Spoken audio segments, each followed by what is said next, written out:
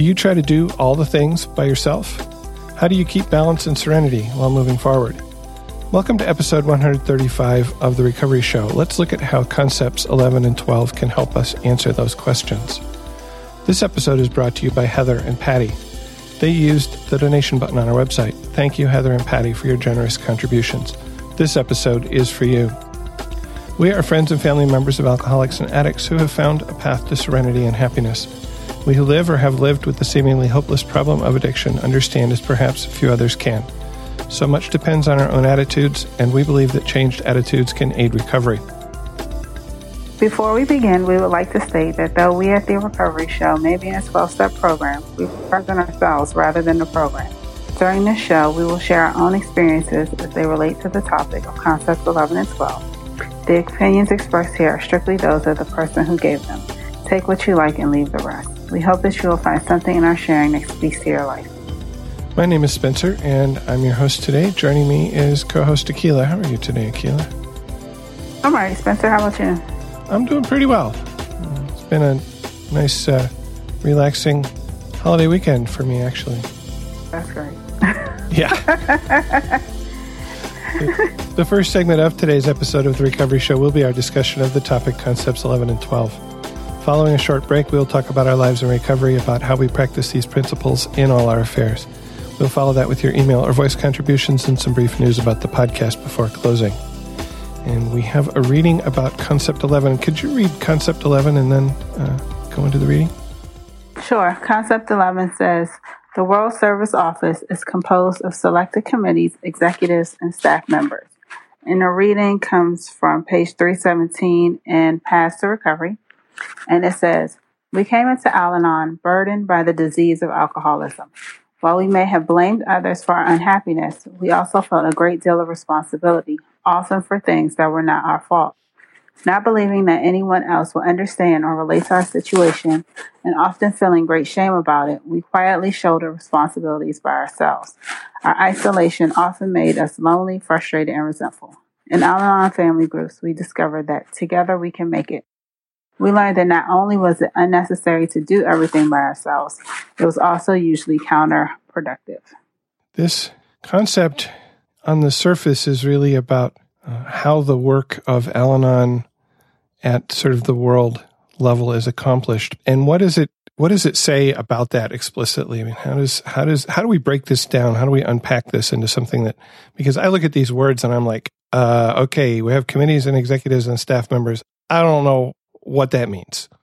Well, it means that tasks are divided into manageable segments in line with responsibilities. That's on page 316 in Paths to Recovery. And it's also really given the organization, so this is also from page 316, the organizational principles that make service accessible to all. And so how we can use the World Service Office as a model for organization and unity in our groups, districts, and areas. Mm-hmm. And when I was looking at that yesterday, the reading that is in, and we noticed, by the way, for you listening, Akila and I noticed that our two copies of Paths to Recovery seem to differ somewhat in the text that's included in this section. So in mine, there's a long paragraph about all of the different committees and what they do. And for me, that actually was helpful to read that and see that. So we have a committee for Alateen. We have a committee for Archive, which keeps track of what happened in the past. We have a budget committee, a conference committee that plans the conference, cooperating with the professional community, and so on. And so when I started to see the names of those committees, it's not just this abstract thing like, hey, we have committees. No, it's that each of these committees has a specific area of focus, things that are important to keep Al-Anon as an organization going. And that helped me to understand more about not only what this concept was about, but how I might start to apply these ideas in my life. And I think one of the things when you break this down, when you unpack it, is that you see that it helps us to ensure when we follow this concept, it helps us to ensure that any one person is not totally overloaded with tasks. And I think you said that in different words. Right. It's unnecessary to do everything by ourselves and also usually counterproductive. That's what it says in the book. Yeah. I don't know about you, but I have certainly had those experiences of trying to do everything, as the current internet meme has it, all the things myself, and totally failing, right? Yeah, totally. I think this reaches back into some of the other, I mean, all of the concepts really tie together when we start looking at them more closely. Like this concept also indirectly talks about delegating, right? And then we had some other concepts that talked about authority and responsibility and giving people the authority to do the things that they have the responsibility to do. And I think that this idea of committees and also executives and staff members brings that into a little bit more focus, because this is sort of about who is getting this authority and responsibility to do these individual tasks. Right. And I was thinking there's some discussion in this book and also in the Reaching for Personal Freedom about applying these principles of breaking up tasks into the family arena. Yeah. And I think about my family right now. There's just the two of us at home. The kids are grown and mostly gone. I see my daughter regularly because she lives in town, but she's living her own life. And so if we just took it very literally, there's two of us and we're both executives and there's no staff members to actually carry out the work. And I think I come from academia, and one of the problems that I've faced in some projects in my academic life was that there were too many, as we put it, too many chiefs and not enough Indians. And I guess that's a dated phrase that I probably should remove from my vocabulary now that I think about it. But, everybody wanted to be in charge.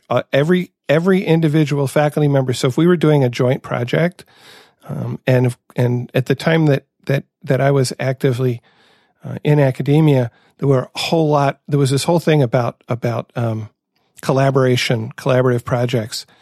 And the problem is you get 5 or 6 faculty members going into a collaborative project, and each of them is sort of their own chief, their own executive. And there's no staff members to actually do the work. Well, then you bring in some graduate students, but you still don't have any coordination. The organization, at least the projects that I was involved in, most of them ended up being pretty top heavy. And that's not a really good way to get a lot of work done. I don't know if you've had similar experiences yourself. Yeah, that sounds about right. I think an updated way to say that, Spencer, might be too many cooks in the kitchen. Yeah, there you go. Too many chefs. Yeah. But yeah, that whole idea that everybody wants to be in charge, or everybody wants to, and it's also about communication, right? Where we have, when we look at the other concepts in line with this concept, there are specific tasks, but everybody knows what everybody else is doing and what they're in charge of. And this is into double-headed management and all that stuff. So that it's not that, and if we use the cooks in the kitchen, right? Yeah. You have your line cook, you have your sous chef, you have all those people, but you have your head chef who's telling people what to do. But if somebody over there just decides, no, I'll just make the foie gras, but there's already somebody on it. Now nobody has made the Brussels sprouts and everything's screwed up, right? Yep. So, And taking that kitchen analogy a little further, you get to at least a fancy restaurant, and you'll also have typically a pastry chef. And right. The pastry chef is more or less equal with the executive chef, but has a completely different area of responsibility and may have people working for them as well. And the pastry chef doesn't get involved in making the dinner, and the executive chef doesn't get involved in making the desserts. Right. And the lines of authority are very clearly drawn there. I think I want to bring it back to the family, and there was a really good example in the Paths to Recovery. This woman is talking to her sponsor about how she feels like she has to do everything in the family. This is in my copy. This starts on page 318.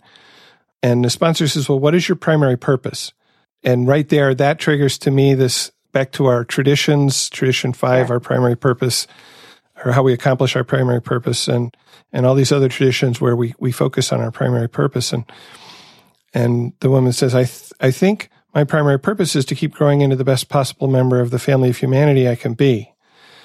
And then she says, well, what do I need to be doing in order to accomplish this life purpose? And the woman says, laundry. Okay, what else? And she lists playtime, personal alone time, family quality time, Al-Anon and other spiritual meetings, job commute, job, and so on. I went on until I stopped for breath. That was when she suggested I read her service manual's Concept 11, which groups together certain activities needed to carry out Al-Anon's primary purpose and divides the work into manageable committee jobs. And so if we think about our family, whether there are 2 of us or 4 of us or 10 of us, there are certain jobs that have to be done in the family and for each of our personal growth and purpose. And we can divide those jobs up into who does what. And in my family, even with just the 2 of us, there are things that I do. There are things my wife does. There are things that neither of us want to do, and we pay somebody to do that. And so there are people that are doing work for our family that are not necessarily part of our family, but they're compensated for that work. And that's, I think, also true of the Al-Anon organization, that there are people who are paid to do certain functions because they need to get done. Right. That's and that they do talk about that earlier in the reading in the chapter, how they do have specific people that they pay for some things that need to be done.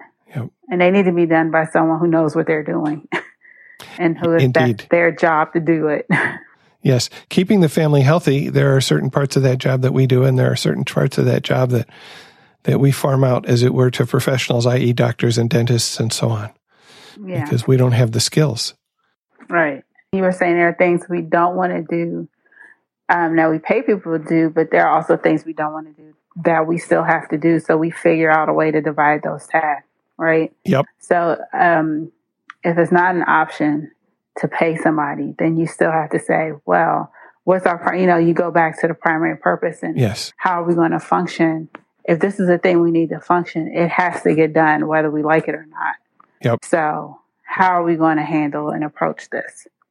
And that's how my daughter and I divided up tasks. We decided, because I think I talked about this before, but I hate cleaning the bathroom. She hates doing dishes. Both of those things need to get done.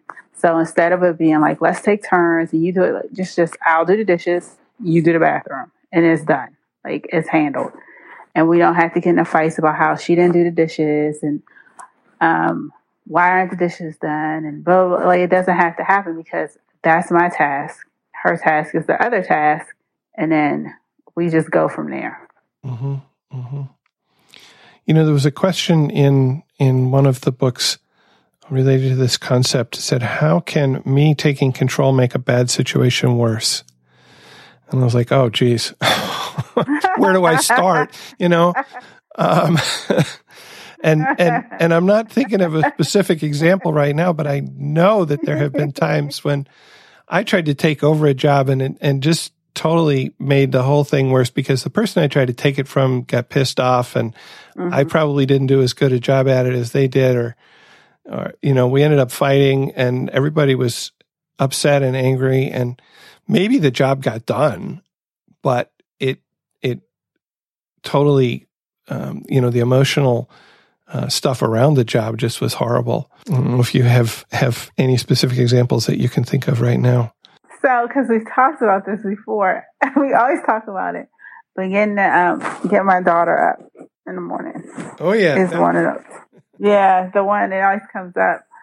And it helps when I read. Sometimes, I think I said this, on the detachment, the little, the thing, it says, don't do that. And I still do it. Sometimes I'll read it and do it anyway. But I'll read and I'm like, that's right. I should not manipulate situations to see that people get up when I want them to. And then I'll say, I don't care. I'm going to wake her up. And it never ends the way I want it to. But somehow I still think it'll work. But that's the thing where it's I'll take, I'll be like, I'm in charge of it. And I just get really angry and then I take over. And she gets really angry and she's like, why did you do this? And then it makes her not want to do it more, not want to go to bed on time, not want to get up, it just creates a whole thing. Instead of, I think this is one of those places where setting appropriate boundaries or things like that would probably be more helpful. But that knee-jerk reaction for me is just, no, you're not handling this, so I need to be in control. And then it just makes it worse every time. Yep. And I think there's some sort of subtexts here in this concept that are not explicit. They sort of come out in some of the readings, and definitely the questions that are in both Paths to Recovery and in Reaching for Personal Freedom, I think, are helpful in pulling out these subtexts. But one of them is about deciding whether a particular situation is something that I should get involved in, and how, if so, how. And we learn in this program about setting boundaries. We learn about what's my side of the street and what's not my side of the street. And I think there's a little more subtlety here, like, well, maybe it's partly on my side of the street, and which part of it is. Yeah. And can I sort of slow down, hit that pause button for a minute and say, is this something that's mine?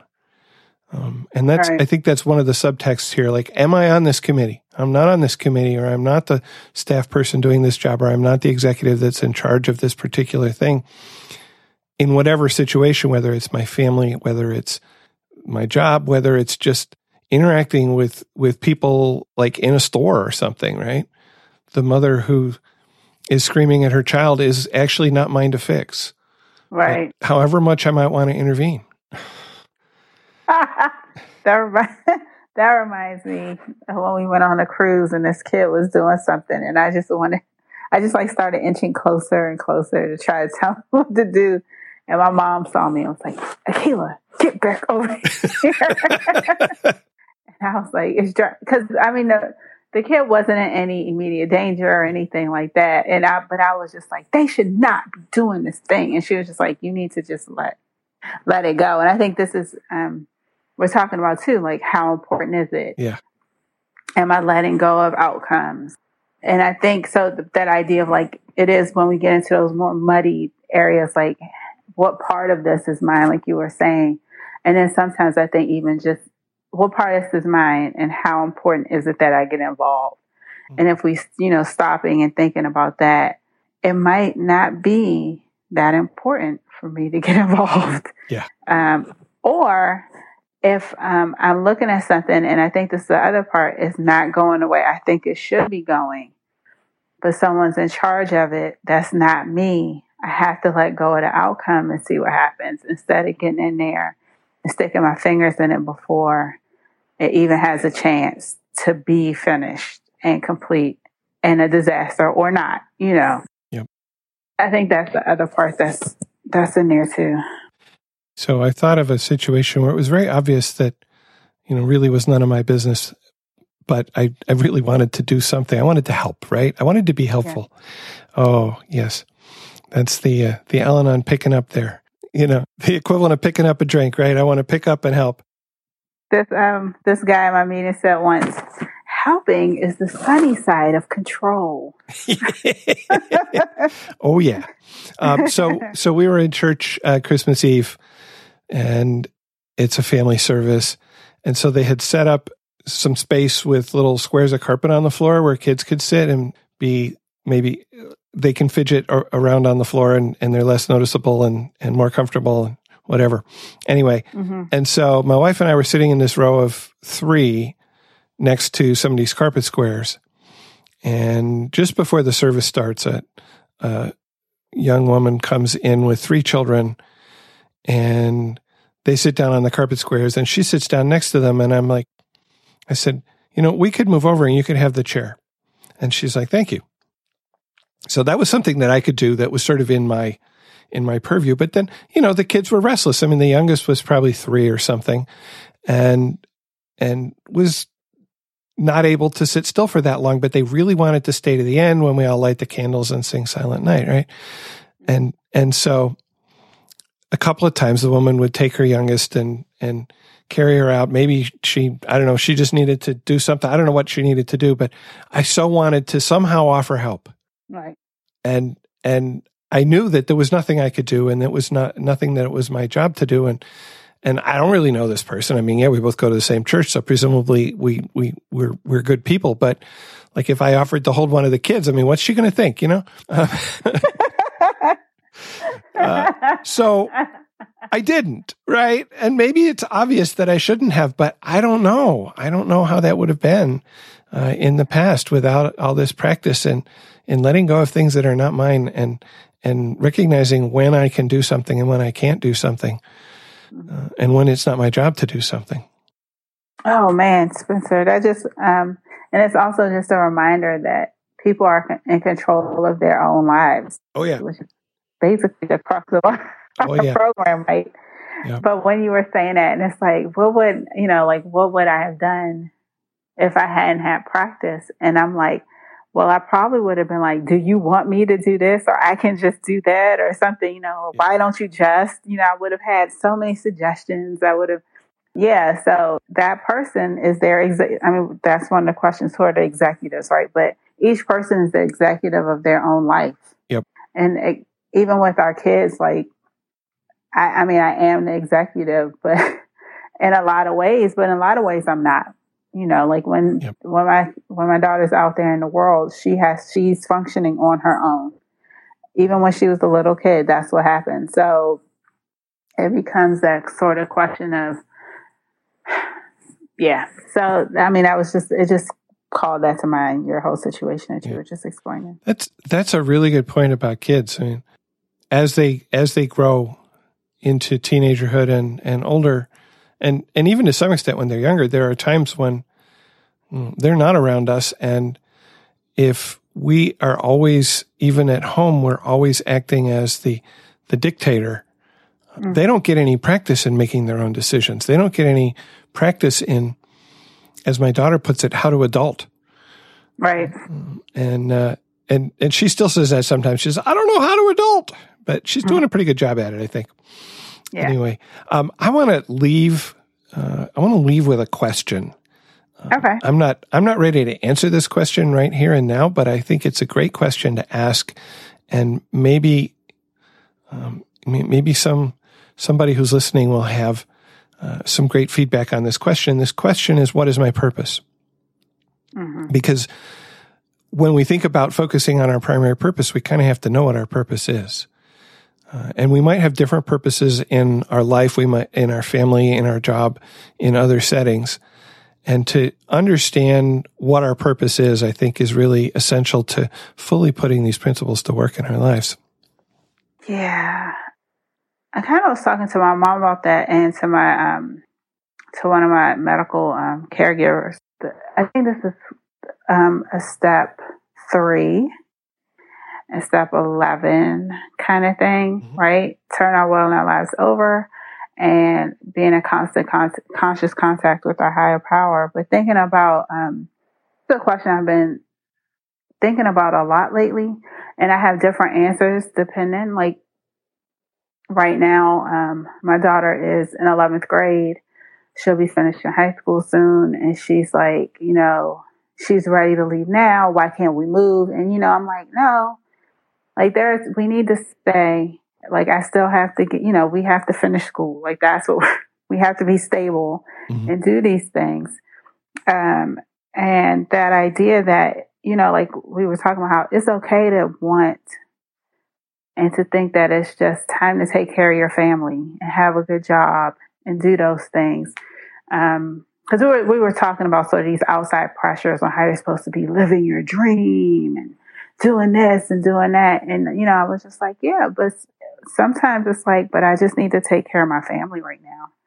Yeah. But on the other hand, I was saying, I have this idea of what my life should look like based on what I want. And there's the part of me that's like, there are these other things I wouldn't mind pursuing and I'm interested in, but I have decided that they are not for me because, well, there's a money issue, and what if I have to move, and all of that stuff. But when I get into those questions, then I feel like I'm getting into fear and not into God's will. And so, it's, and it's something that I've really been thinking about, especially because, like I said, my daughter will be graduating soon. And it's like, I'm a single parent. She'll be leaving. And so for the past 18 years, that's what I've been about. And now it's like, yes, but now it's time to be about me. And I'm still fairly young. I had her when I was young. So this idea that, you know, this may not be my final stop. And I don't know what it'll be, but so it's one of those things that I have been thinking about, because I feel like my purpose is to be in God's will, but what does that mean? And then, how far am I willing to take that? Because it is, I mean, it's scary to think. And that's the thing. It's like, it's the fear part of it. I think that gets into maybe blocking that purpose. But at the same time, I may know it and fight it. So it's just all kinds of stuff that comes. So I think it's a great question to think about. Mm-hmm. And you bring up a really good point, which is that our purpose can change over time. As you said, from about 1990 to 2010 or 12 or so, one of my primary purposes, certainly my primary purpose in the family, was raising 2 children to adulthood. Right. And now they are out living independently. And I think I talked about this earlier this year. You know, when I turned 60, I realized that thing that had been the focus of my life for a long time was no longer the focus of my life. Mm-hmm. And that I'm in a transition. I will be retiring in the not too distant future. It's still not imminent, but it will be happening. And what is going to be my purpose when I retire? Because, I've had 2 purposes for the last 20 some odd years, which is children and job.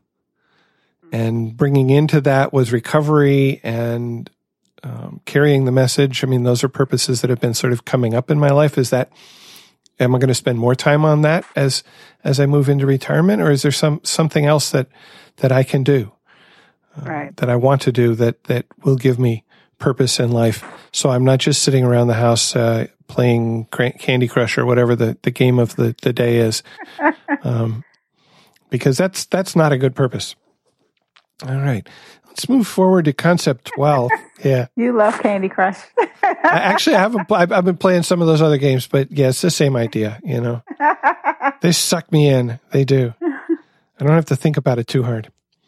Concept 12 is the next one. And concept 12 really, concept 12, the words say, the spiritual foundation for Al-Anon's world services is contained in the general warranties of the conference, Article 12 of the Charter.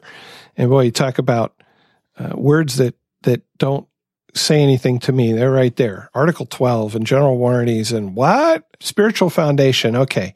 There's something about spiritual foundation in there, but then we get into these general warranties, which are specifically addressed to the World Service Conference. It says, in all proceedings, the World Service Conference of Al-Anon shall observe the spirit of the traditions. And then there's a colon, so you know that the next 5 points are these traditions that we're observing the spirit of. 1, that only sufficient operating funds, including an ample reserve, be its prudent financial principle. 2, that no conference member shall be placed in unqualified authority over other members. 3, that all decisions be reached by discussion, vote, and by wherever possible by unanimity. 4, that no conference action ever be personally punitive or an incitement to public controversy. 5, that though the conference serves Al-Anon, it shall never perform any act of government, and that like the fellowship of Al-Anon family groups which it serves, it shall always remain democratic in thought and action. Ooh, okay. And I pulled out a bit of a reading from Reaching for Personal Freedom. It's on page 169 in the discussion of Concept 12. Although the spiritual foundation contained in the general warranties is for Al-Anon's world service, I feel they represent the basic tenets for living a spiritual life. Not only do they tell me that I need to respect others, but they also encourage me to truly respect myself. Warranty 1 helped me realize that it was okay to have sufficient operating funds. Being frugal is good, but spending most of my money on trying to fix the alcoholic left little operating funds for me. My sponsor suggested that I spend some of what I earned on myself. I stopped living in fear. Warranty 2 helped me understand that the alcoholic really had no official authority over me. I feared him more than I should have. Instead of being equals in a partnership, I was subservient because I chose to be. I learned to answer to a higher power. Warranty 3 helped me comprehend that I too could contribute ideas and make decisions about financial matters of importance in our family. I recall the day that I saw a new truck in our yard. I had no idea where it came from. On another day, I discovered secondhand that my husband had purchased some land. I had no part in either arrangement. Today, I know that if I am in a relationship, I am entitled to participate in any major decisions that affect my life. Warranties 4 and 5 are about my behavior and reactions to the behaviors of others. I learned not to argue in public, not to start a fight or riot, or to punish someone for hurting or embarrassing me. My behavior must reflect a life lived on sound spiritual principles. Today, I strive to think well, not just behave well. I want to be democratic in action, but also in thought. I want my body and mind operating from the same loving perspective. And the reason that I chose that reading is because I thought it really reflected the way in which we can take these things that are about the World Service Conference and bring them into our personal lives, and also that the person who wrote this reading brought it in the context of an alcoholic relationship. And so I kind of felt like, wow, even if I was really new in the program, I could see this reading. I could hear this. I could hear maybe somebody sharing this in a meeting and say, oh, I can take that. I can use that right now. Yeah. And just for a little bit of clarity here, there are some spiritual principles embodied in these warranties. And one of the readings, and I pulled this out of one of the books, and I don't remember which one now, listed these spiritual principles of prudence, humility, substantial unanimity, personal responsibility, avoidance of controversy, mutual respect, and equality. And so, again, those are things that I can take and pull into my life. And I think we have some discussion points here around a lot of those different spiritual principles. Where do you want to start? Before we do that, there's a brief, it's a longer reading, but there's a brief part in a reading and hope for today that I think also kind of does the same thing. Uh-huh. It's on page 208. There's some background given. Then it says, when I learned about the general warranties in Concept 12, I felt hope. To me, a warranty is like a guarantee. If my relationships aren't working, I can return to the general warranties to adjust my attitudes. Through them, I've learned not to use my authority to push my viewpoint or to punish someone for disagreeing with me. I've also learned to avoid controversy by listening and encouraging others to share their viewpoints when making decisions. Sometimes we can even come to a unanimous decision. Thanks to the general warranties in Concept 12, my relationships are smoother and filled with less tension. I am finally experiencing the peace I longed for as a child. Once again, the Al-Anon tools prove useful in all my affairs. Yeah, that's great. And I like that one because it's that idea of how can I use the warranties? Well, I can look at them to adjust my attitude. And, the reading you did gave a lot of like very specific examples. And there's a little bit more in this one reading, of course, but it's that same thing. Like I can look to that and see, am I doing these things or not doing these things? And then how is that affecting my relationships? So I thought that was also a cool way to think about like how the readings show how it can be applicable. Yeah, absolutely. I think we can just go in order. Before we do that, I got a voicemail from Pat about the warranties, and maybe we'll hear from her first. Good morning, Spencer. It's Pat. Regarding the general warranties, again, sound dry, but honestly, I was thinking about it. That's really the basis for a lot of the rules that we have, or guidelines that we have around how we run our meetings. So, no crosstalk, and in particular, the group conscience. Something about democratic process in there. I meant to have it in front of me when I called you. Here it is, Sunday morning, pouring rain, and I'm walking to work. At any rate, that group conscious process is just really an amazing process, and it's one that I really love. And I have to laugh because as one of the folks that really wanted you to make the podcast an official Al-Anon event or meeting so we could spread the word in our Al-Anon meetings. But it was great. You opened it up and listened. You played all the comments from everybody who called in. And at the end of the day, you're not doing that, and I'm really okay with it. And I got the benefit of listening to all these different voices and all these different points of view, which is just really what makes the group consciousness work so well. So there's a thought. And thank you so very much. I look forward to listening to your newest podcast and listening to Akila too. Okay, bye-bye. Thanks, Pat.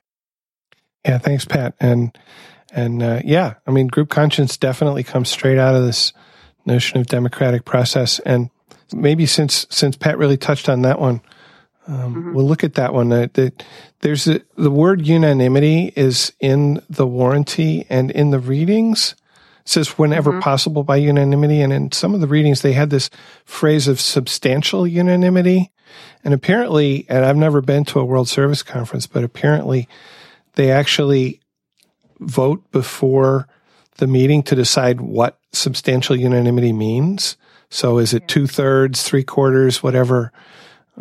If we can't get complete agreement, it's not just a majority. It needs to be more than a majority. And I've been in organizations that have run that way. I know one of them that I was in for a while was a volunteer organization. They talked about consensus -1. So that we would spend time talking about something so we could get at least almost everybody agreeing on a particular course of action. And that's like extremely democratic. Most of the organizations I'm part of do not take it that far. I don't know if you've had experience with that kind of thing outside of maybe the group conscience at an Al-Anon meeting. I have not, no. But I remember when my daughter was thinking about doing this group and she wanted me to be their coach. And I said, one of the things we'll have to decide as a group is how we want to make decisions. And will it be by consensus or a majority vote or, but that's because I've been exposed to these concepts and I thought about them. But other than that, I probably would have just been like, well, majority rules, which makes people crabby. Yeah.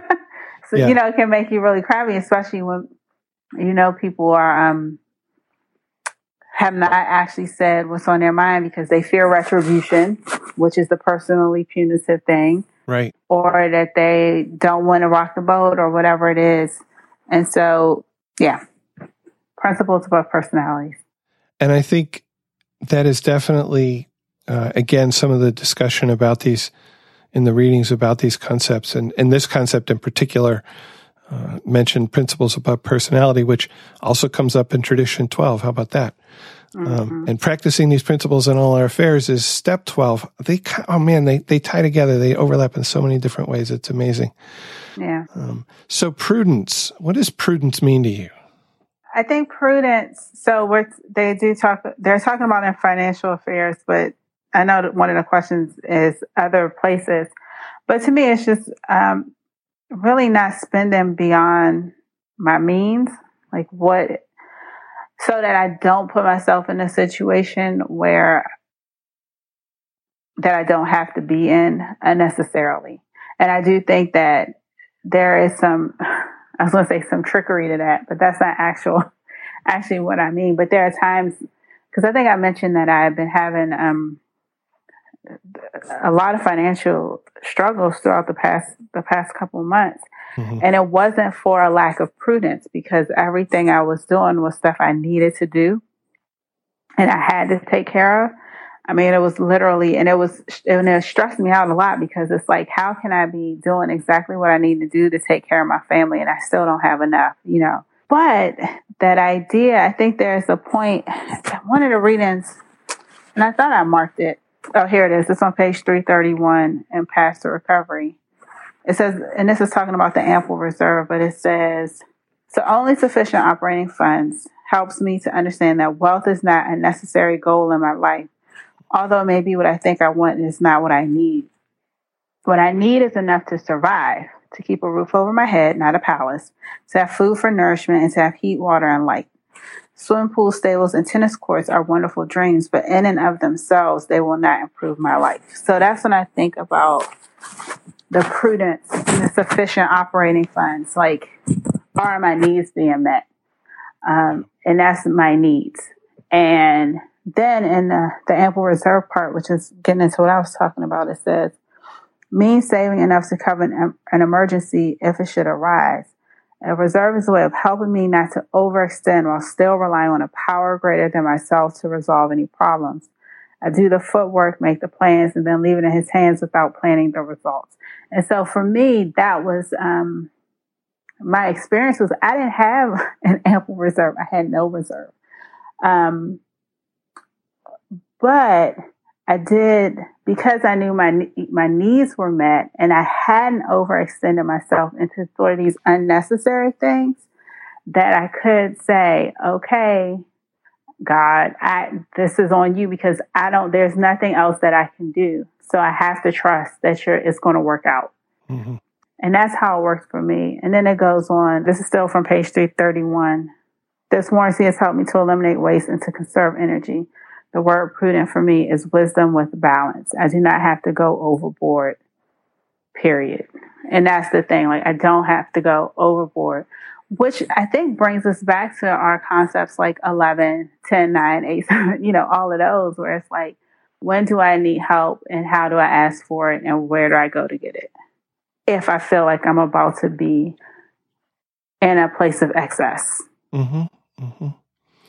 Yeah, that's a great explanation. And I was thinking about the finances of the podcast in particular, and that there have been some things that I've wanted to get to improve my ability to make the podcast, improve maybe the sound of it a little bit, and to help guard me from some kind of disaster. And where disaster in this case would be, losing an episode that I just recorded because of some computer problem or something like that. And I didn't have the money in the podcast to do that. And I could have used personal funds, but that would not have been prudent. No. I try to keep the podcast finances separately from my personal finances.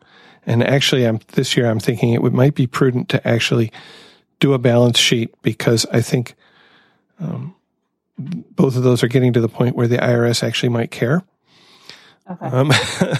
And that might be prudent in a different way to sort of be upfront and be honest, because this is a program of rigorous honesty. Well, that's what the AA Big Book says, and I think that applies here as well. I agree. But due to the generosity of some of my listeners, at the end of this year, I'm actually been able to accomplish both of those goals in terms of buying a piece of software that makes it easier for me to edit the podcast together and should improve the audio quality a little bit, and also buying a portable recorder so that I'm not relying just on my computer for recording the podcast. That hasn't come yet. It's coming next week. Okay. But I waited until there was that reserve. That reserve was there, and this is an expense that I think is justified in terms of, because I did have a case a couple of years ago where I had a software crash, and it took me hours I was actually able to reassemble the recording, but it took me hours, and there was some real panic in there. I was like, it's totally lost.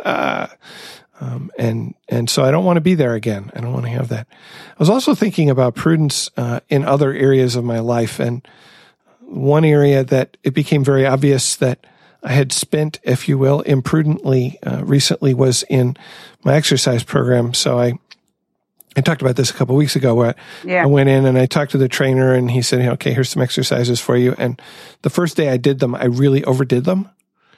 Okay. I didn't think about what my actual exercise capacity was, and I did not leave any reserve. I think I dipped into my non-existent exercise reserve. And and my body told me about it for the next several days, and it was really, really sore. I could, it was hard to straighten my arm out for a couple of days because it just hurt so much. And obviously, I had not kept an ample reserve of energy in those muscles, and so I've been more prudent about it since then. And maybe I'll get back to the point of being able to do the number of reps that I did that day with the weight that I did it that day, but I'm in no rush to get there. So yeah, prudence in a lot of different areas. And I think also prudence for me right now, prudence in eating. I've been keeping track of my consumption and been losing weight steadily, which is a good thing because I got to the highest point I'd ever been in my life and significantly higher than I really want it to be. And well, higher than I want it to be and higher than realistically is where I'm probably, stable in terms of weight. And so I've been keeping track. And what that means is that if I say I go out to lunch at work, restaurant meals are always larger than you would serve yourself. Mm-hmm. Then to be prudent and to keep within my limits of what I'm aiming to spend in calories, I may have to eat a very small dinner. And, that's not so comfortable. And sometimes I go over and although I actually managed to get through Christmas without blowing my budget more than a few hundred calories, which was pretty good. I was amazed, actually. I was like, wow, I had all this food. But it's sort of like I stop eating when I start to feel full and I don't eat really fast and then I'm full. And this happens to me at a restaurant all the time. Like I'll eat maybe 2/3 of what they serve me and then I'll be full, but there's not enough food left on the plate to take home. So I have to eat it, right? That's not prudent. I was going to say. That's not prudent, but I do it. And it's a work in progress, Yeah. Oh, I know. I know all about it. So ample reserve. Can I keep an ample reserve of all that I need? Money, energy, serenity. Ooh, how do I keep an ample reserve of serenity? Do you have any thoughts on that? Or any other ample reserves? Well, I probably do, but I just want to back up a second to something else that you said, thinking about the podcast and thinking even about my own life. But one of the things that, you were saying there are these things I want to do with the podcast. And so the other thing that it calls to mind for me too with being prudent is, again, what is my primary purpose? And am I meeting my primary purpose? So if I think about the podcast, my primary purpose is to keep it on the air, to get it going. Is what I have right now sufficient for that? Like there may be things that I would like to have that would make it better or easier to do that, but can I do it with what I have? And so I think that that's one of the questions I ask myself because there are things that I want all the time. I want them all the time. There are lots of things that I want all the time. Yep. But sometimes I do have to pull back and say, is this a thing? Like, again, am I getting my needs met? Because I know that I don't have I don't have extra to do the extra. Yeah. And so then it becomes this idea. So I'm thinking I was just talking to somebody about this the other day, but I'm thinking about going to the gym. So I pay for a gym membership, which is a monthly membership, and it covers, like, you can go to classes and all of that stuff. Mm-hmm. Now, our gym, so at one point I was interested in taking a dance class. And so I went to the dance class a couple of times because I'd already paid. I had a card, an old card, and I used it. But at one point I was like, this would cost extra on top of my gym membership. And while I do, and this is kind of fun, like, is this really something I can afford right now on top of this thing I already have that meets the needs I have for exercise? And it was like, no. So I was like, yeah, that's not something I'm going to keep up with right now because I don't have extra to do it. If I have extra, I might do it, but I have a gym membership that I can use that's I can use it and it meets my needs. Maybe it doesn't have every single thing that I possibly want, but it has things that I can use and that I like using, and I can use those. Yeah. And they're doing you can do a free trial because Pilates costs extra, but you can do a free week trial. And I said, that's something I would try it a free week, see if I like it. And if I do, when I have the extra, when I'm able to go do that extra class, if I want to, I will, because I know it's there and I'll know how I feel about it. But I don't have to make it a priority to pay extra money to do this thing. That would be nice, but I can't afford. Mm-hmm, mm-hmm. Especially when I already have something that I have budgeted for that does what I needed to do. So, yeah. because I was thinking about, I want a new Kindle, and it's like, my Kindle is perfectly serviceable and it does fine. It's like, but the Paperwhite is so nice because, it has the built-in light. And it's like, or instead of paying $100 for a new Kindle, you can get a Booklight, which is in your budget because the Kindle isn't broken and it works. It's not the kind of thing where it's like, it's no longer serving me because it doesn't work and it doesn't meet my needs. It's the thing where it meets my needs, but I just want a little bit extra. Well, yeah, you don't necessarily have to take it. It doesn't have to be all or nothing. I guess that's what I'm trying to get to. Yeah, that's totally. And I think that is totally within this concept of prudence and ample reserve is that we can decide how much, that it doesn't, as you say, it doesn't have to be all.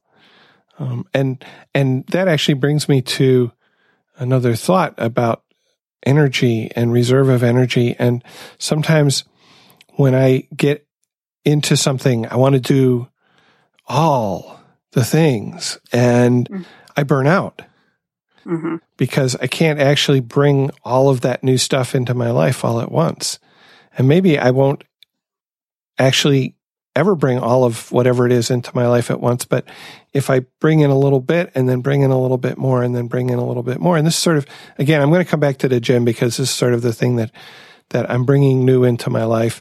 I've been trying to go to the gym for years and years and years off and on. And we've had memberships here and there. And then after several years, we realize we're paying this money every month for something we don't use. And so we, and this time I'm like, I need to make this work because I could feel like my energy level, my physical abilities declining. And I was getting to a point where I didn't like the person that I was being in terms of like, I would walk up a flight of stairs and be out of breath kind of thing. And that's not cool, Like if I want to live till I'm 80 or 90 or so, I need to do something about that. And so I need to figure out a way to bring this into my life in a maintainable way. Not in a, I'm going to go all out kind of way. And so I went for a while just doing cardio, just doing walking and running on a treadmill, just doing one thing. Okay, I can go in, I can do this one thing for half an hour, and the whole thing actually takes an hour, what with getting dressed and stretching and cooling down. And I usually grab a shower just because I feel so grungy when I'm done. I can't even bear the thought of walking out the way I feel, So maybe it takes an hour and I can put that into my life like 3 times a week. Okay. So I do that for a while and it gets into a little bit of a routine. And then I go and I say, okay, I want to add in some strength training here. Build up core body strength and help work on, as the guy pointed out to me, the parts of my, body that are perhaps underworked by, by the job that I do, for example. And so I can add that in and now I can go in and I have, instead of trying to go in, like one of the gyms that I was in, I would go in and I would do like the whole weight circuit and then I try to do some cardio and that didn't last. I couldn't make that big jump from sort of nothing to everything all at once. And I think it's really important when we want something, when we new, for me, it's really important to do it gradually. Because otherwise I'll get overwhelmed. I'll run out of that reserve of energy or that reserve of ability or that reserve of time. There's another one. I need to reserve time because I need downtime. I need sleep. And so there's a lot of places where I need to keep a reserve in my life. And if I'm bringing something new in, I don't do it all at once because I will exhaust that reserve. Yeah, one thing that I started doing, because I'm the same way, and like you, I'm a bit of a workaholic. I'm sorry. I should not have said that. That's okay. It's true. I'll take that inventory on myself. I was going to say, because only you can say if you're a workaholic or not. But what I mean is just the way you talk about work is kind of where I am, as a professor. I frequently have to bring work home with me. And so getting those good boundaries, it can be really a challenge. So what I have actually started putting like alarms on. I have an alarm on my phone that says stop working. Mm-hmm. Just stop. Mm-hmm. I have an alarm set that says go to bed because sometimes I won't remember to go to bed. And whether I ignore it or not, it's there. And I can't say I wasn't aware of it. It's that kind of thing where it's like, it kind of holds me accountable to myself. Yeah. That, yeah. It's time to stop working. And even this, I'm on break right now, but I have to do all my prep for my classes in the spring. And so a friend and I are meeting to do some work. And it's like, for me, I have to say, yeah, I'm going to go do this for a couple hours. But then after that, like, I'm not working anymore because I am on vacation. I am on vacation. And so there are things that need to get done. But how am I going to make sure that I am the best possible professor I can be in the spring if I don't take a break? Because I'll get burnt out. I was burnt out at the end of the semester. I'll be burnt out at the end of this. I don't want to go into it burnt out. Yeah. So I finished one class this past Monday, and I said, that's great. I did a little bit of work on Tuesday because there was some stuff I wanted to finish up. And I said, okay, Wednesday through Sunday, I'm off. I'm not doing anything. And I have to give myself permission to do those things. And that's how I get my reserve. And you were talking about how do we keep up an ample reserve for serenity, or do we have one? And, I don't unless I force myself to do self-care. Unless I force myself to do things that I enjoy, that are for me. I just don't have it. Yeah, no kidding. I have to say that the first warranty here is one that it really speaks to me a lot at this point in my life, I think. But look at the next one. No conference member be placed in unqualified authority over other members, and we bring that into our life and recognizing that none of us, except in very special circumstances, nobody has unqualified authority over anybody else. And I certainly don't have unqualified authority over the other people in my family, over people at work, or anywhere else in my life. I think that the principles of the Al-Anon program, setting boundaries, again, is a big one, have helped me to recognize that and to live up to it. Yeah, and I would say even adding that, this is exactly what just came into my head, is not giving people power over us that they shouldn't have. So it's not even that it's like we don't place them. We don't give someone else control of our happiness. Like if I want to do something that my daughter doesn't want to do, I don't say, well, she doesn't want to do it, so I can't do that thing. Why not? Is this something that I'm giving her authority that she doesn't need to control my mood and my actions? I believe you talked about that before, about like going to see shows and nobody would want to go. So I do this in lots of different places. And it wasn't that long ago that I realized I was doing it like with cooking, because I realized I was being really codependent about cooking, because I was like, well, my daughter doesn't eat what I want, doesn't eat what I cook. So what's the point in cooking? Like, but I still have to eat. Yeah. I usually like what I make. It's fine. Like, and it was like, yeah, I have to stop doing it, but that's like my default position. And so, once I had that awareness and I knew what I was doing, I was able to stop it, to stop and make different choices. But it constantly finding those places where I have given someone unqualified authority over a part of my life that they don't need to have. Wow. I'm glad you brought that up, because I hadn't even thought about that, but definitely I have done that, and I probably still do that in some areas of my life. So it's good to recognize that. We did talk some about the Democratic vote discussion, unanimity. I liked what the reading I picked said about that no conference action be personally punitive or an incitement to public controversy, that it's really, that's about the way in which I respond to, the way in which I react to what other people do, that even if somebody does something that hurts me, that doesn't give me any sort of right to hurt them back. Yeah, and I would take that one even a little bit further, because I think when I was reading this, and I think this is really where that principles of our personalities comes in, because when I was reading, I was like, it's the same thing. It's just like, so again, talking about work, we have a huge problem with plagiarism, with students plagiarizing. And this is something I deal with every semester, unfortunately, and it drives me crazy. But And even with dealing with students on a case-by-case basis, it's really easy for me to sometimes, like if I really like a student, to maybe want to relax the rules for them. Or if a student is kind of annoying, to want to be like, I'm going to stick it to them, right?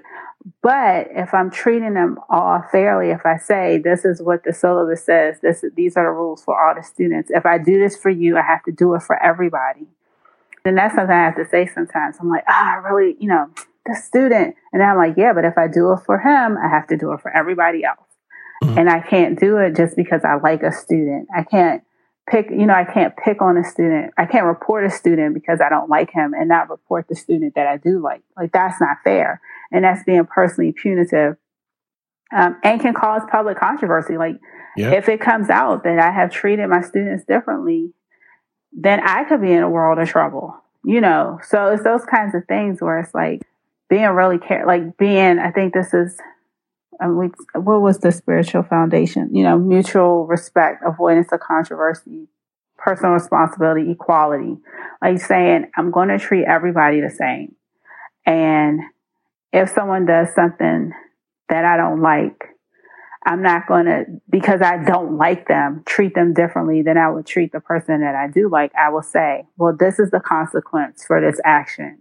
And it has to be carried out no matter how I feel about you. So it has nothing to do with your personality and everything to do with principles. And that's what came to me when I was thinking about that one. It's a really good point. It really is. Do I like to stir things up? And this would be controversy. And, I'm not a controversy kind of person. Although there have been times when I've stirred things up. So what's that say? I'm not sure. I think when I feel like I'm not being heard, is when I'm more likely to stir things up, when I'm more likely to try to get some controversy going, because I want you to hear me, damn it. Yeah. But again, that's learning in Al-Anon, learning acceptance, learning the Serenity Prayer, learning that pause button that where I can stop for a moment and I can take a deep breath. I can say the Serenity Prayer, helps me to at least reduce that urge. And probably a lot of times, I know there have been times in the past year at work where I really wanted to sort of jump up and, figuratively scream and pound the table. And where I've said, you know what, this is not your fight. This is not you're not the boss here. And these are good ideas that people have. They're just not your ideas, and they're not necessarily the way you would do it. And so keep your mouth shut, kid. That works sometimes. Sometimes. Yeah. I was thinking I mostly just stir things up when people aren't doing what I want them to. Yeah.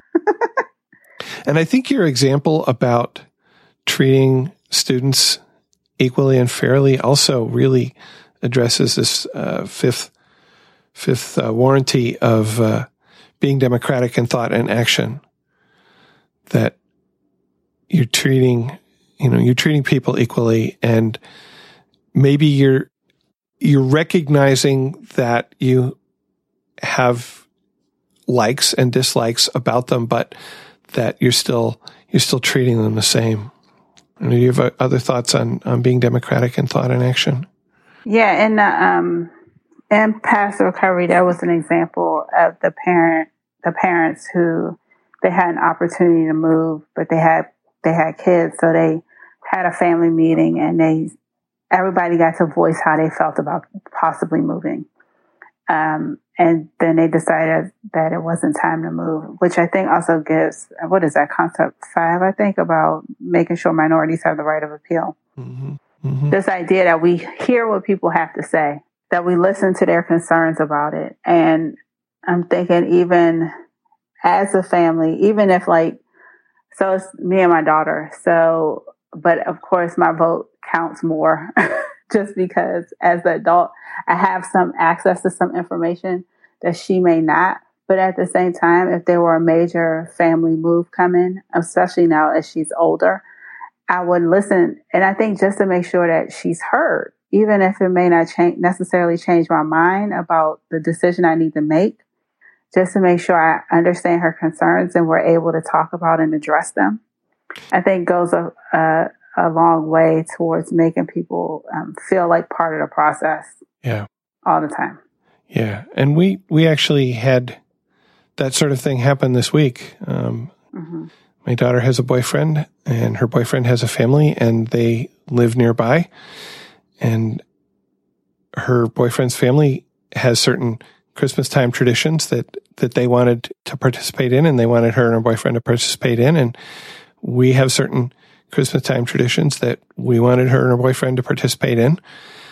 And the two young people were, of course, caught in the middle. The two families weren't talking to each other. Right. They were both talking to the kids, and basically, my daughter said, "We would like to do this. With his family, can we do the things with my family in such a way that we can do all of them?" And we said, "Yeah, sure, we'll do that."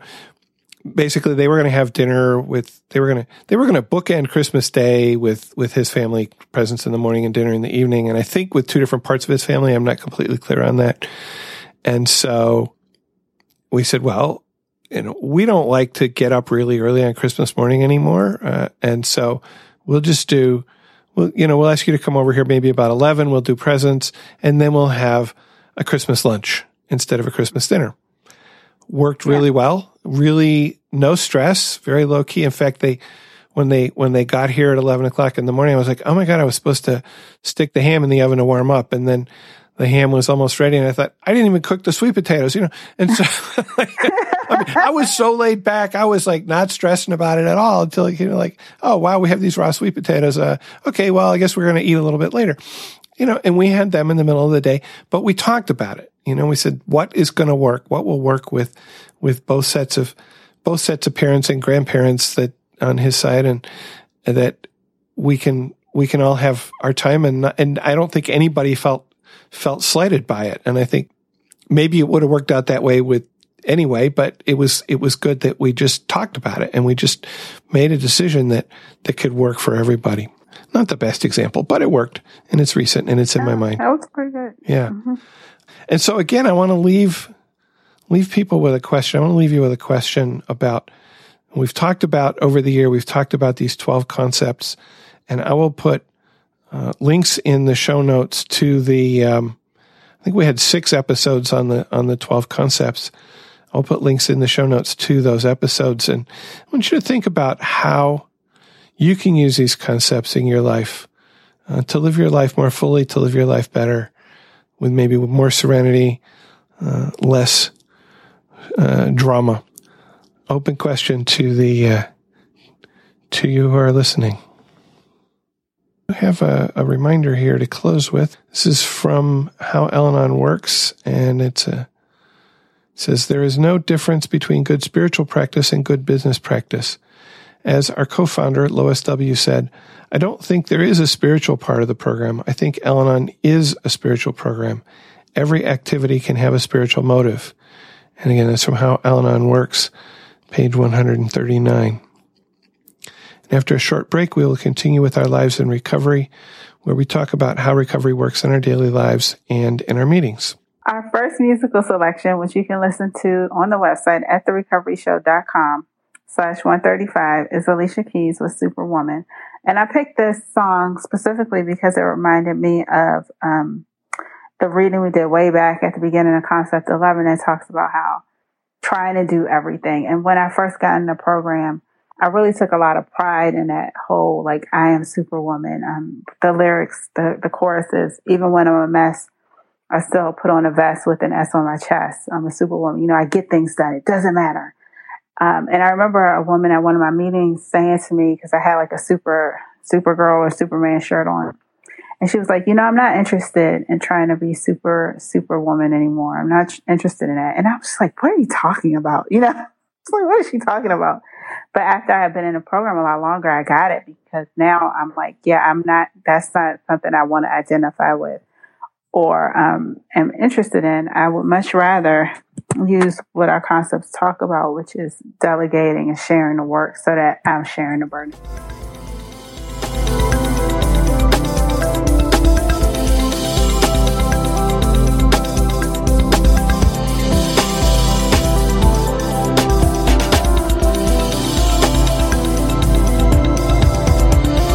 In this section of the podcast, we talk about our lives in recovery, what's happening in our meetings and our lives this week.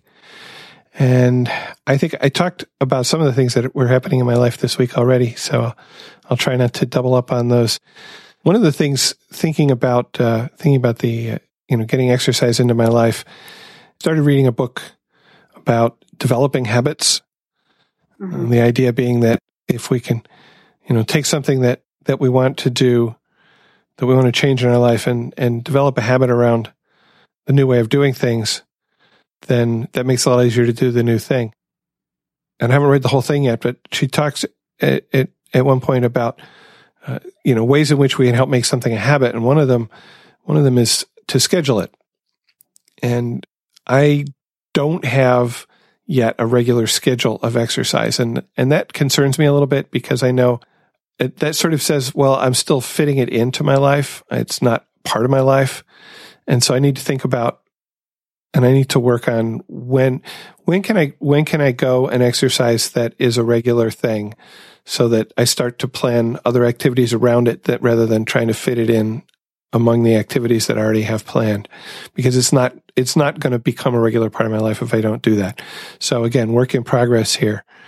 But I am feeling good about it and I am making it. Well, I'm on vacation though. So there's another thing, taking care of myself. I'm taking some vacation, but tempering that with reality. We have some things at work that have to happen at the end of the year. So I'll be going back on Wednesday and Thursday, which are the last 2 days of the year. So I can, finish off those things if somebody else hasn't already done them. And if somebody else already has done them, it's going to be a real quiet time at work and I can get some stuff done that has been sort of back burner. It's important to do, but it hasn't been urgent. And if there's not urgent things looking for me, I can pick up some of this important but not urgent work and do it instead. And that will feel good. Yeah, it's just been a quiet week. There's been not a lot of stuff going on and that's a good thing. I did. I was going to talk about books. So this book is called Better Than Before. I'm enjoying it so far. It's by an author that I've enjoyed some of her other works. She wrote an earlier book called The Happiness Project. And I've been following her online for quite a while before there was a book. And so, I like the way that she writes. It's a very personable, style, and she brings her personal life into it with, examples and stories from her personal life. And maybe that's just me, or maybe it's that this is a style that I've become used to in meetings with everybody sharing sort of incidents from their personal life that show how maybe they applied some principle or what they're struggling with. And so I connect with the way in which she writes. I'm going to put links to these books in the show notes also at therecoveryshow.com/135. For Christmas, my sister gave me a book about prayer. And I actually have to admit, I haven't opened it yet. I have other reading ahead of it in my pile. But she listens to the podcast, and obviously something I said struck her, and she sent me the book, and I'm interested to see what it has to say. And a third book I'll talk about a little bit more because it came with a letter that I'm going to read later in the show. But I've got a small pile of recovery / self-improvement, if you will, books to read over the course of the next few months, I'm sure. How about you? How's your life been recently? My life's been an exercise and recovery. I will say though that it's cool. I read a self-help book. Well, it's a combination. Shonda Rhimes, The Year of Saying Yes, and it's funny because like yesterday, I was like, Keila, are you saying yes to this? You need to say yes to this thing that you want, so that whole idea. But yeah. So anyway, I totally get I love self-help books. I don't read them as much anymore because I'm in recovery now, and that is my self-help. It's true. But I always enjoy them. I think I think there's a lot of overlap because it's one of those things where it's the same perspective, but it's just you come at it from different ways. Anyway, my week has been okay. I went to a meeting on Wednesday. I went to my regular meeting, which was good. We talked about kind of like what was your first meeting? What made you keep coming back? Why did you decide to keep coming back? and, gratitude for the program. And so that's all, it's always a good meeting. I did have some challenges this week. I actually really love Christmas. My daughter went away, which is fine. I want her to go away. This is the thing I know most married parents don't understand, but it's very quiet here. She's the only child. There's not a lot of activity and stuff happening around the holidays. And she's used to spending time with her cousins and being around a lot of kids. So she couldn't do that this year because I couldn't afford to send her and they couldn't afford to get her.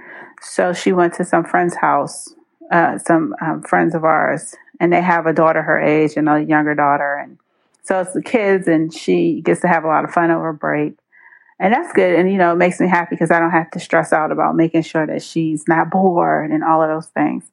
Yeah. But what happened is, so I decided to stay because I wanted to stay and spend time with my parents and have just kind of a quiet Christmas and break, like having an actual break where I'm not surrounded by people all the time.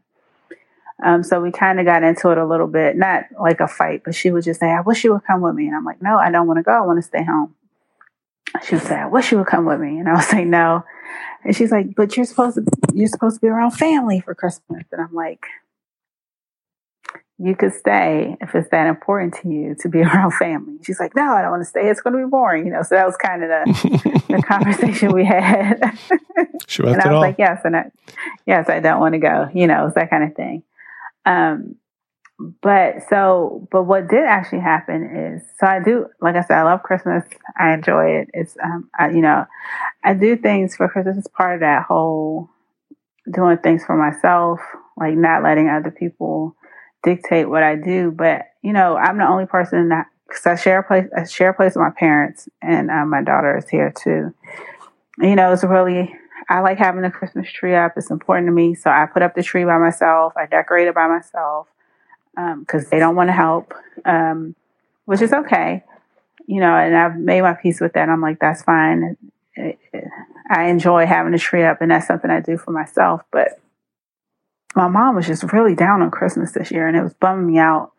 And I was trying really hard, and I was trying to think, like, did I have expectations of her, and that kind of thing. And it wasn't even that, because I said, I'm just going to stay home and hang out, and I didn't think we would really do anything. I wasn't expecting gifts or anything, so we had a talk. And because she was like, you are in a bad, you're kind of down, and I don't know what's going on. And so I was like, yeah, you're bumming me out. Like, you're really dragging all the joy out of this holiday for me. And so what it was is she would keep saying things like, I would say, well, anytime I mentioned like anything about Christmas, like I was like, do you want to have dinner on Christmas? My time with Christmas is done. I don't have to do Christmas. Like everything was like she didn't care. She was very blasé about it. And that like kind of like whatever, Christmas. And so I said, I told her, I said, you're really bumming me out. Like, this is great. And she's like, well, I'm not going to be able to give gifts and do it. And I was like, I didn't ask you to do anything. I didn't expect anything. I didn't ask you to do anything. I just wanted us to spend some time together. Like, it wasn't even, I got invited to dinner, and I told my friend, I said, well, let me ask my mom, because I said, I don't think we have anything planned, but if we do, I'm going to hang out with my parents, that kind of thing. Mm-hmm. And so it started like, and she's like, and they're like, if you want to go with your friends, go with your friends. Well, I don't care what you do, blah, blah, blah. And I was like, all right. So I went, so after I told her that, then my mom came in the next day, and she's like, so what are we doing for dinner? And I'm like, you told me to go to my friend's house. I thought maybe we would do something. Like, it was just that kind of weird back and forth. Uh-huh. And so what I had decided that morning, actually, before we talked, is I was like, I cannot let them bring me down. Like, I enjoy this holiday and I want to have fun. So I'm going to go places where I'm be around people who are actually having fun and enjoying the holiday. So I went to someone at my church hosted a Christmas Eve open house. That's what they call it. So I went to that, and I went to church, and then I planned a dinner with my friend. Then another friend called and invited me to lunch on Christmas Day. And so I went to, so I planned to do all this stuff because I was like, if I'm going to wait for them to be enthusiastic about the holiday, it's not going to happen. Yeah. And I can't let that be my barometer for enjoying my holiday. Like, I just can't let that happen. But we had to talk, and it was fine. And I was like, yeah, so I made these plans and I'm going out. And one of the things I realized that I talked about in my Saturday meeting, I was like, the real issue I had because when something like this happens for me, I have to be really cognizant, and I have to really think about how I'm treating myself. And so the big issue, not to make it about my parents anymore, but the big issue here was, I had to decide, I had to figure out is my reaction, is my emotional response, is it okay? And when I say that, what I mean is what I wound up figuring out is that it was okay for me to be bummed out that my parents had, that their attitude toward the holiday was less than enthusiastic. Like, it's acceptable for me to feel bad about something that makes me sad. And I can be sad, and that's okay. And I can feel that sadness for as long as I needed to. I had made some choices that I knew would make me feel better. So, like, I knew I wasn't going to be in the sadness because I was going to go to the party, and I was going to go to lunch, and I was going to do those things. But doing a thing where I didn't tell myself, don't be sad about this, or don't have this reaction to that, because I was trying very hard not to take it out on anyone, what I was feeling, but I still needed to be able to feel it. And so for me, the big thing was that I said, it's okay to be sad about this. And I just let it ride. So, and of course I went to the meeting Saturday. That was good. So, it's been good. And, after we talked, things got significantly better. And that's one of those things too, where I have to, sometimes it's okay to say, this is what you're doing is bumming me out. Like, I could have said that earlier, so I wasn't just carrying it around, but I also wasn't trying to make them responsible for my feelings. So it's a fine line, that I have to kind of negotiate sometimes. And I wasn't feeling particularly overwhelmed. Like, I can't deal with these people. Although, because I will tell you this because it's a little funny. When I was, the day before, I had declared myself on vacation because it was Wednesday, remember? So I'm not doing anything on Wednesday. And I was like, I'm not doing anything. I was going to clean my room, but I decided, no, I'm on vacation. And then my mom was like, I need you to clean off the table. And I got so mad at her. I was like, doesn't she know I'm on vacation? So I had to go do it because, she needed to use the table. She was like, I need you to clear the table because she needed to use it. And there was my stuff all over the table. Like, there's nothing I can do with that. Yep. And then she's like, and I was like, these people, I can't live here anymore. I'm moving out tomorrow. Like, that was my very measured and reasonable response. And then she says, and when you get dressed, I want you to get this other stuff from the living room because my daughter opened presents before she left. I want you to get this stuff. And so as I was walking away, I thought to myself, well, little does she know I'm not getting dressed. So, I'm very mature. And reasonable person. I ate and then I felt better. So, and I didn't have that response anymore, but I just thought it was funny that, I could still take it to the very, it can be immediate, irrational response as well. Yep. So that was my week. Maybe a little bit of hungry, angry, lonely, tired there, huh? Yeah, a little, just a smidge. Just a smidge. All right. Yeah. Okay. So I've been thinking about upcoming topics, and I don't have a strong plan for topics for the new year, which a little bit of a problem there, but we'll work it out. One thing that I have been thinking about for a while, and maybe I'll do next week, who knows, is the topic is sort of we, that first word or the first step. And the thought was prompted by a quote that I've heard a few times recently that goes something like this. I'm doing this from memory. It begins when you say we, and you know who you mean, and each day you mean one more. And I heard that and I thought, oh man, that's like Al-Anon. Like it's a we thing, and we know who we mean. It's those of us who've been affected by somebody else's addictive behavior. And we sure hope that every day we mean at least one more. And the quote's really, it's about like how you get a movement going or something. But I just took it and I applied it to recovery in my head. And I have thoughts sort of percolating around. So if that quote or the thought of we strikes a chord in you and you have something you want to share, send us an email, leave us a voicemail, and maybe I'll put together a show with your voices and mine on this topic of we. You know, Spencer, I was thinking too, it might be interesting to do a show or to have people call in maybe who are in more than one program and how they balance their recovery in more than one program. Oh, that's an interesting idea.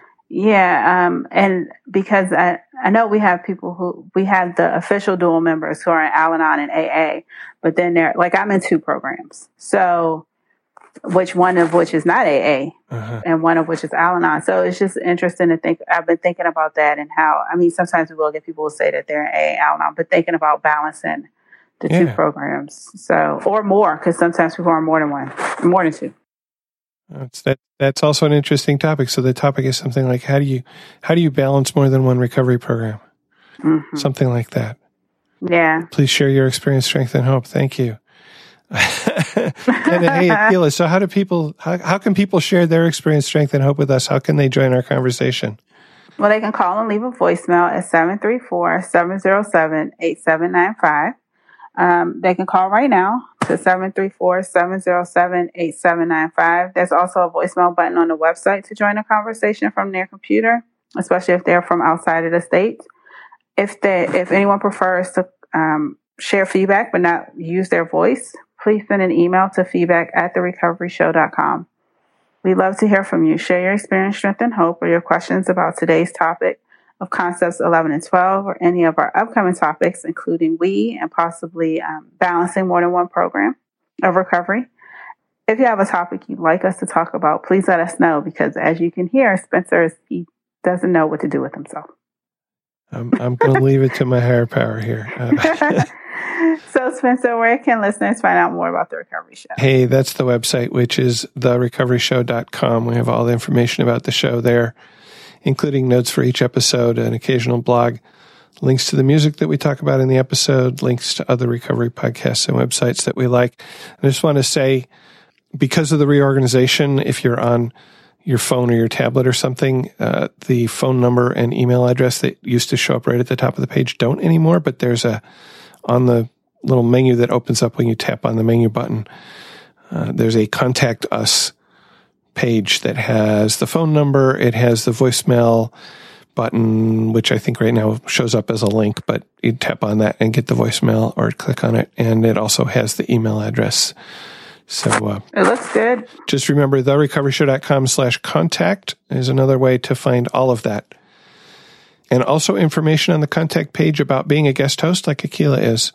Check it out there. And if you're interested in being a guest host, email feedback@therecoveryshow.com. I'm going to take a short break before we look at our emails and voicemails. And the second musical selection, which is also available on the website, is Let's Work Together by Canned Heat. Canned Heat is that's from my childhood memories. They played at Woodstock, and they play sort of bluesy rock, and I've always enjoyed them. And a little bit of the lyrics from this song: together we'll stand, divided we'll fall. Come on now, people, let's get on the ball and work together. Come on, let's work together.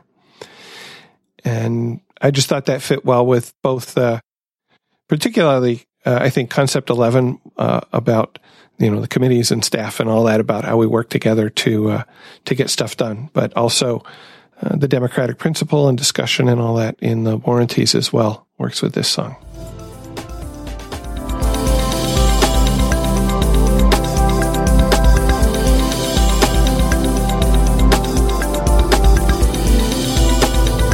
Okay, we got a bunch of emails this week. Could you read Matt's question? Matt wrote in with a question. So his email says, Have you guys developed a system of working out fights or points of contention since starting recovery programs, or has it simply evolved and worked luckily? The question is, was there ever a conversation about how fights or arguments will be handled, like a system or order each person speaks, something like that? I believe everyone in both programs could benefit from this answer. Matt. Well, that's a really excellent question, Matt. And I'm going to open that question. Anybody, if you're listening and you have worked out a way to have discussions and arguments in your recovery relationship, or maybe if you haven't, give us a call, send us an email. We'd love to hear from you and get your voice into this conversation. Do you have thoughts on Matt's question? I have heard some couples speak at workshops and things, and it sounds like there is usually a conversation, but it may be different for every couple. So it would be interesting to hear. Yes, it would. Kristen, very short email here. She says, the new look is fine with me. I'm just happy you're in my inbox. And on my holiday road trip to Florida, happy to be able to see the menu choices. A situation where literally the qualifier is driving. Smile face. Progress, not perfection. Don't compare your insides to others' outsides, and thank you for your service. So thanks, Kristen, for that. So I agree with her. I think it looks good. It's a little pink, but it's cute. Well, so I got some early feedback from one of my guest hosts who didn't like it at all. And one of the things that they said was it's very monochromatic. And I thought, well, let's put a little color in here. And it's supposed to be sort of a purpley color, it is like purple, I see it. Which is one of the, sort of the leaf green, light leaf green, spring green, whatever you want to call it, and this sort of lavender color have been the theme colors for the website earlier. And so I tried to sort of keep that idea. And it's a work in progress. We're not going back to what we had, but hopefully I will continue to improve it, I guess is. And one of the things that I could have spent some of the funds on that I chose to spend at the end of the year is I could buy a theme that would enable me to do a little bit more and probably look a little better. But that's one of the prudent choices that I had to make a choice, and that was one of the things that I'd elected to not do right away, at least. A voicemail from Patty. Hi, Spencer and everybody. This is Patty in Colorado. And I just have got to tell you how great the podcast is and how important it is to me, how important it's become. It really is just such good quality and so helpful. And in particular, has meant a lot to me in the past couple of days. I had some really traumatic stuff happen and just have been just trying to survive and get through some days. And yesterday was especially bad one, and I had the recovery show on the entire day that I was awake in my house. I was home all day. And literally, from the moment I got up and made coffee till I fell asleep at night, I think I listened to 12 recovery show podcasts, all the early ones, and they're so good.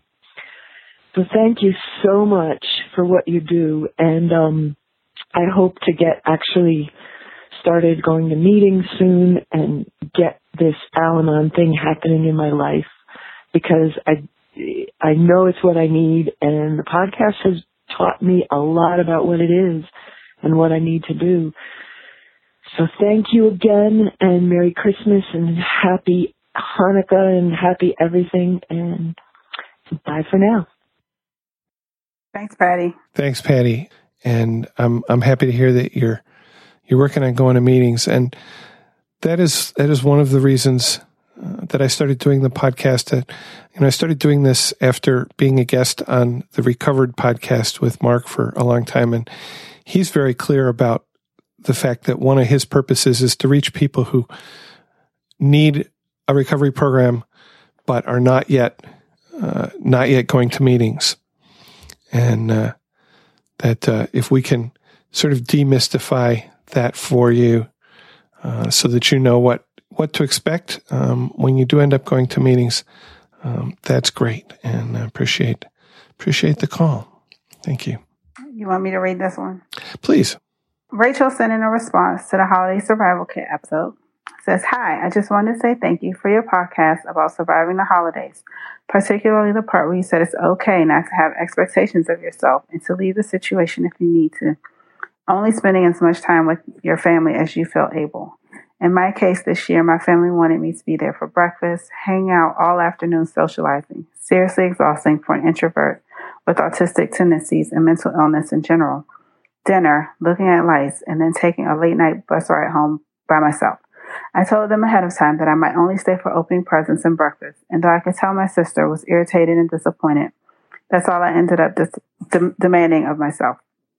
I had a migraine when I arrived, so I did go in another room for about 20 minutes to lie down before everyone arrived, and that helped. But by the time we were done with presents, I was feeling overwhelmingly sad, anxious, and tapped out. And I knew I would be sparing myself a lot of angst if I simply called it a day and went home. Still, I felt incredibly guilty for doing so. Your podcast helped me to let that go a little. I had a lot on my plate, grief over my mom's absence. She passed away 3 years ago. Trauma stirred up by being around my stepdad, who is an alleged sex offender and who made an inappropriate pass at my sister 5 years ago, despite knowing us since we were little. And of course, the migraine didn't help either. So after listening to your podcast, I've decided to let myself off the hook. So maybe I could have taken a walk instead, or gone in another room again for a while, or repeated the serenity prayer to myself. But my instincts were telling me to leave, and I felt I had to listen to them. Maybe next year I'll be able to stay longer. We'll just have to see. For many years, I wasn't even in contact with my stepdad, so just making it there for breakfast is a big step in light of that. I also wanted to respond to Gretchen's question about how to deal with her stepkids. As an adult child of 2 addicts, an enabler, and a possible pedophile, one of the things that hurt me the most growing up was the lack of honest communication about what was happening around me every day. Moreover, most of the outside adults in my family only ever asked me how my mentally ill and addicted mother was, never me. This made me feel as though it was my responsibility to watch her like a hawk and constantly report back. It would have been greatly appreciated if they simply asked me how I was sometimes, been open about all the things that were being swept under rugs, and most of all to let me know that it wasn't my job to fix my family, and that, in fact, I couldn't do so even if I wanted to. I thought growing up that I could control everything and everyone if I simply figured out the right equation to solve all our problems, and no one was there to tell me how impossible that was. So that would be my biggest advice to her. Ask how they are, listen, and reassure them, number 1, that their pain is valid, and number 2, that they are not their father's keeper. Rachel. Thank you so much for that, Rachel, for sharing your personal experience and the bravery that it took to write that, I'm sure. Yeah. And I hope that your words are helpful to Gretchen in dealing with her situation.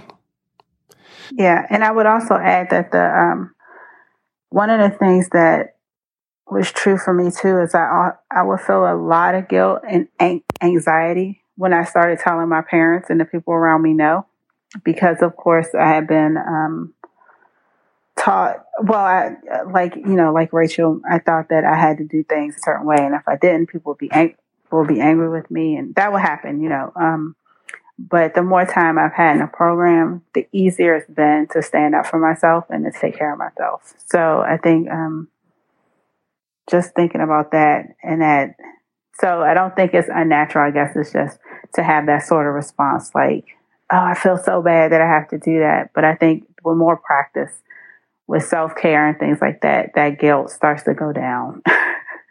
Yeah. And I'm grateful that you found that podcast of help. I was feeling like, wow, I got it up just before the holiday. I should have done it sooner. There's that should have, always a problem. So I'm glad you were able to use it. Thank you. Yeah, I thought it was great too. And it was a reminder to me because, like I said, I went to lunch and then I went to dinner. And when I was at the dinner with my friends, I was like, I'm only going to stay a little while because I do want to go home and see my parents for a bit. Mm-hmm. And just that reminder that, we don't have to be all things to all people all the time. It's very helpful. So I thought it was great. It was well timed. Thanks.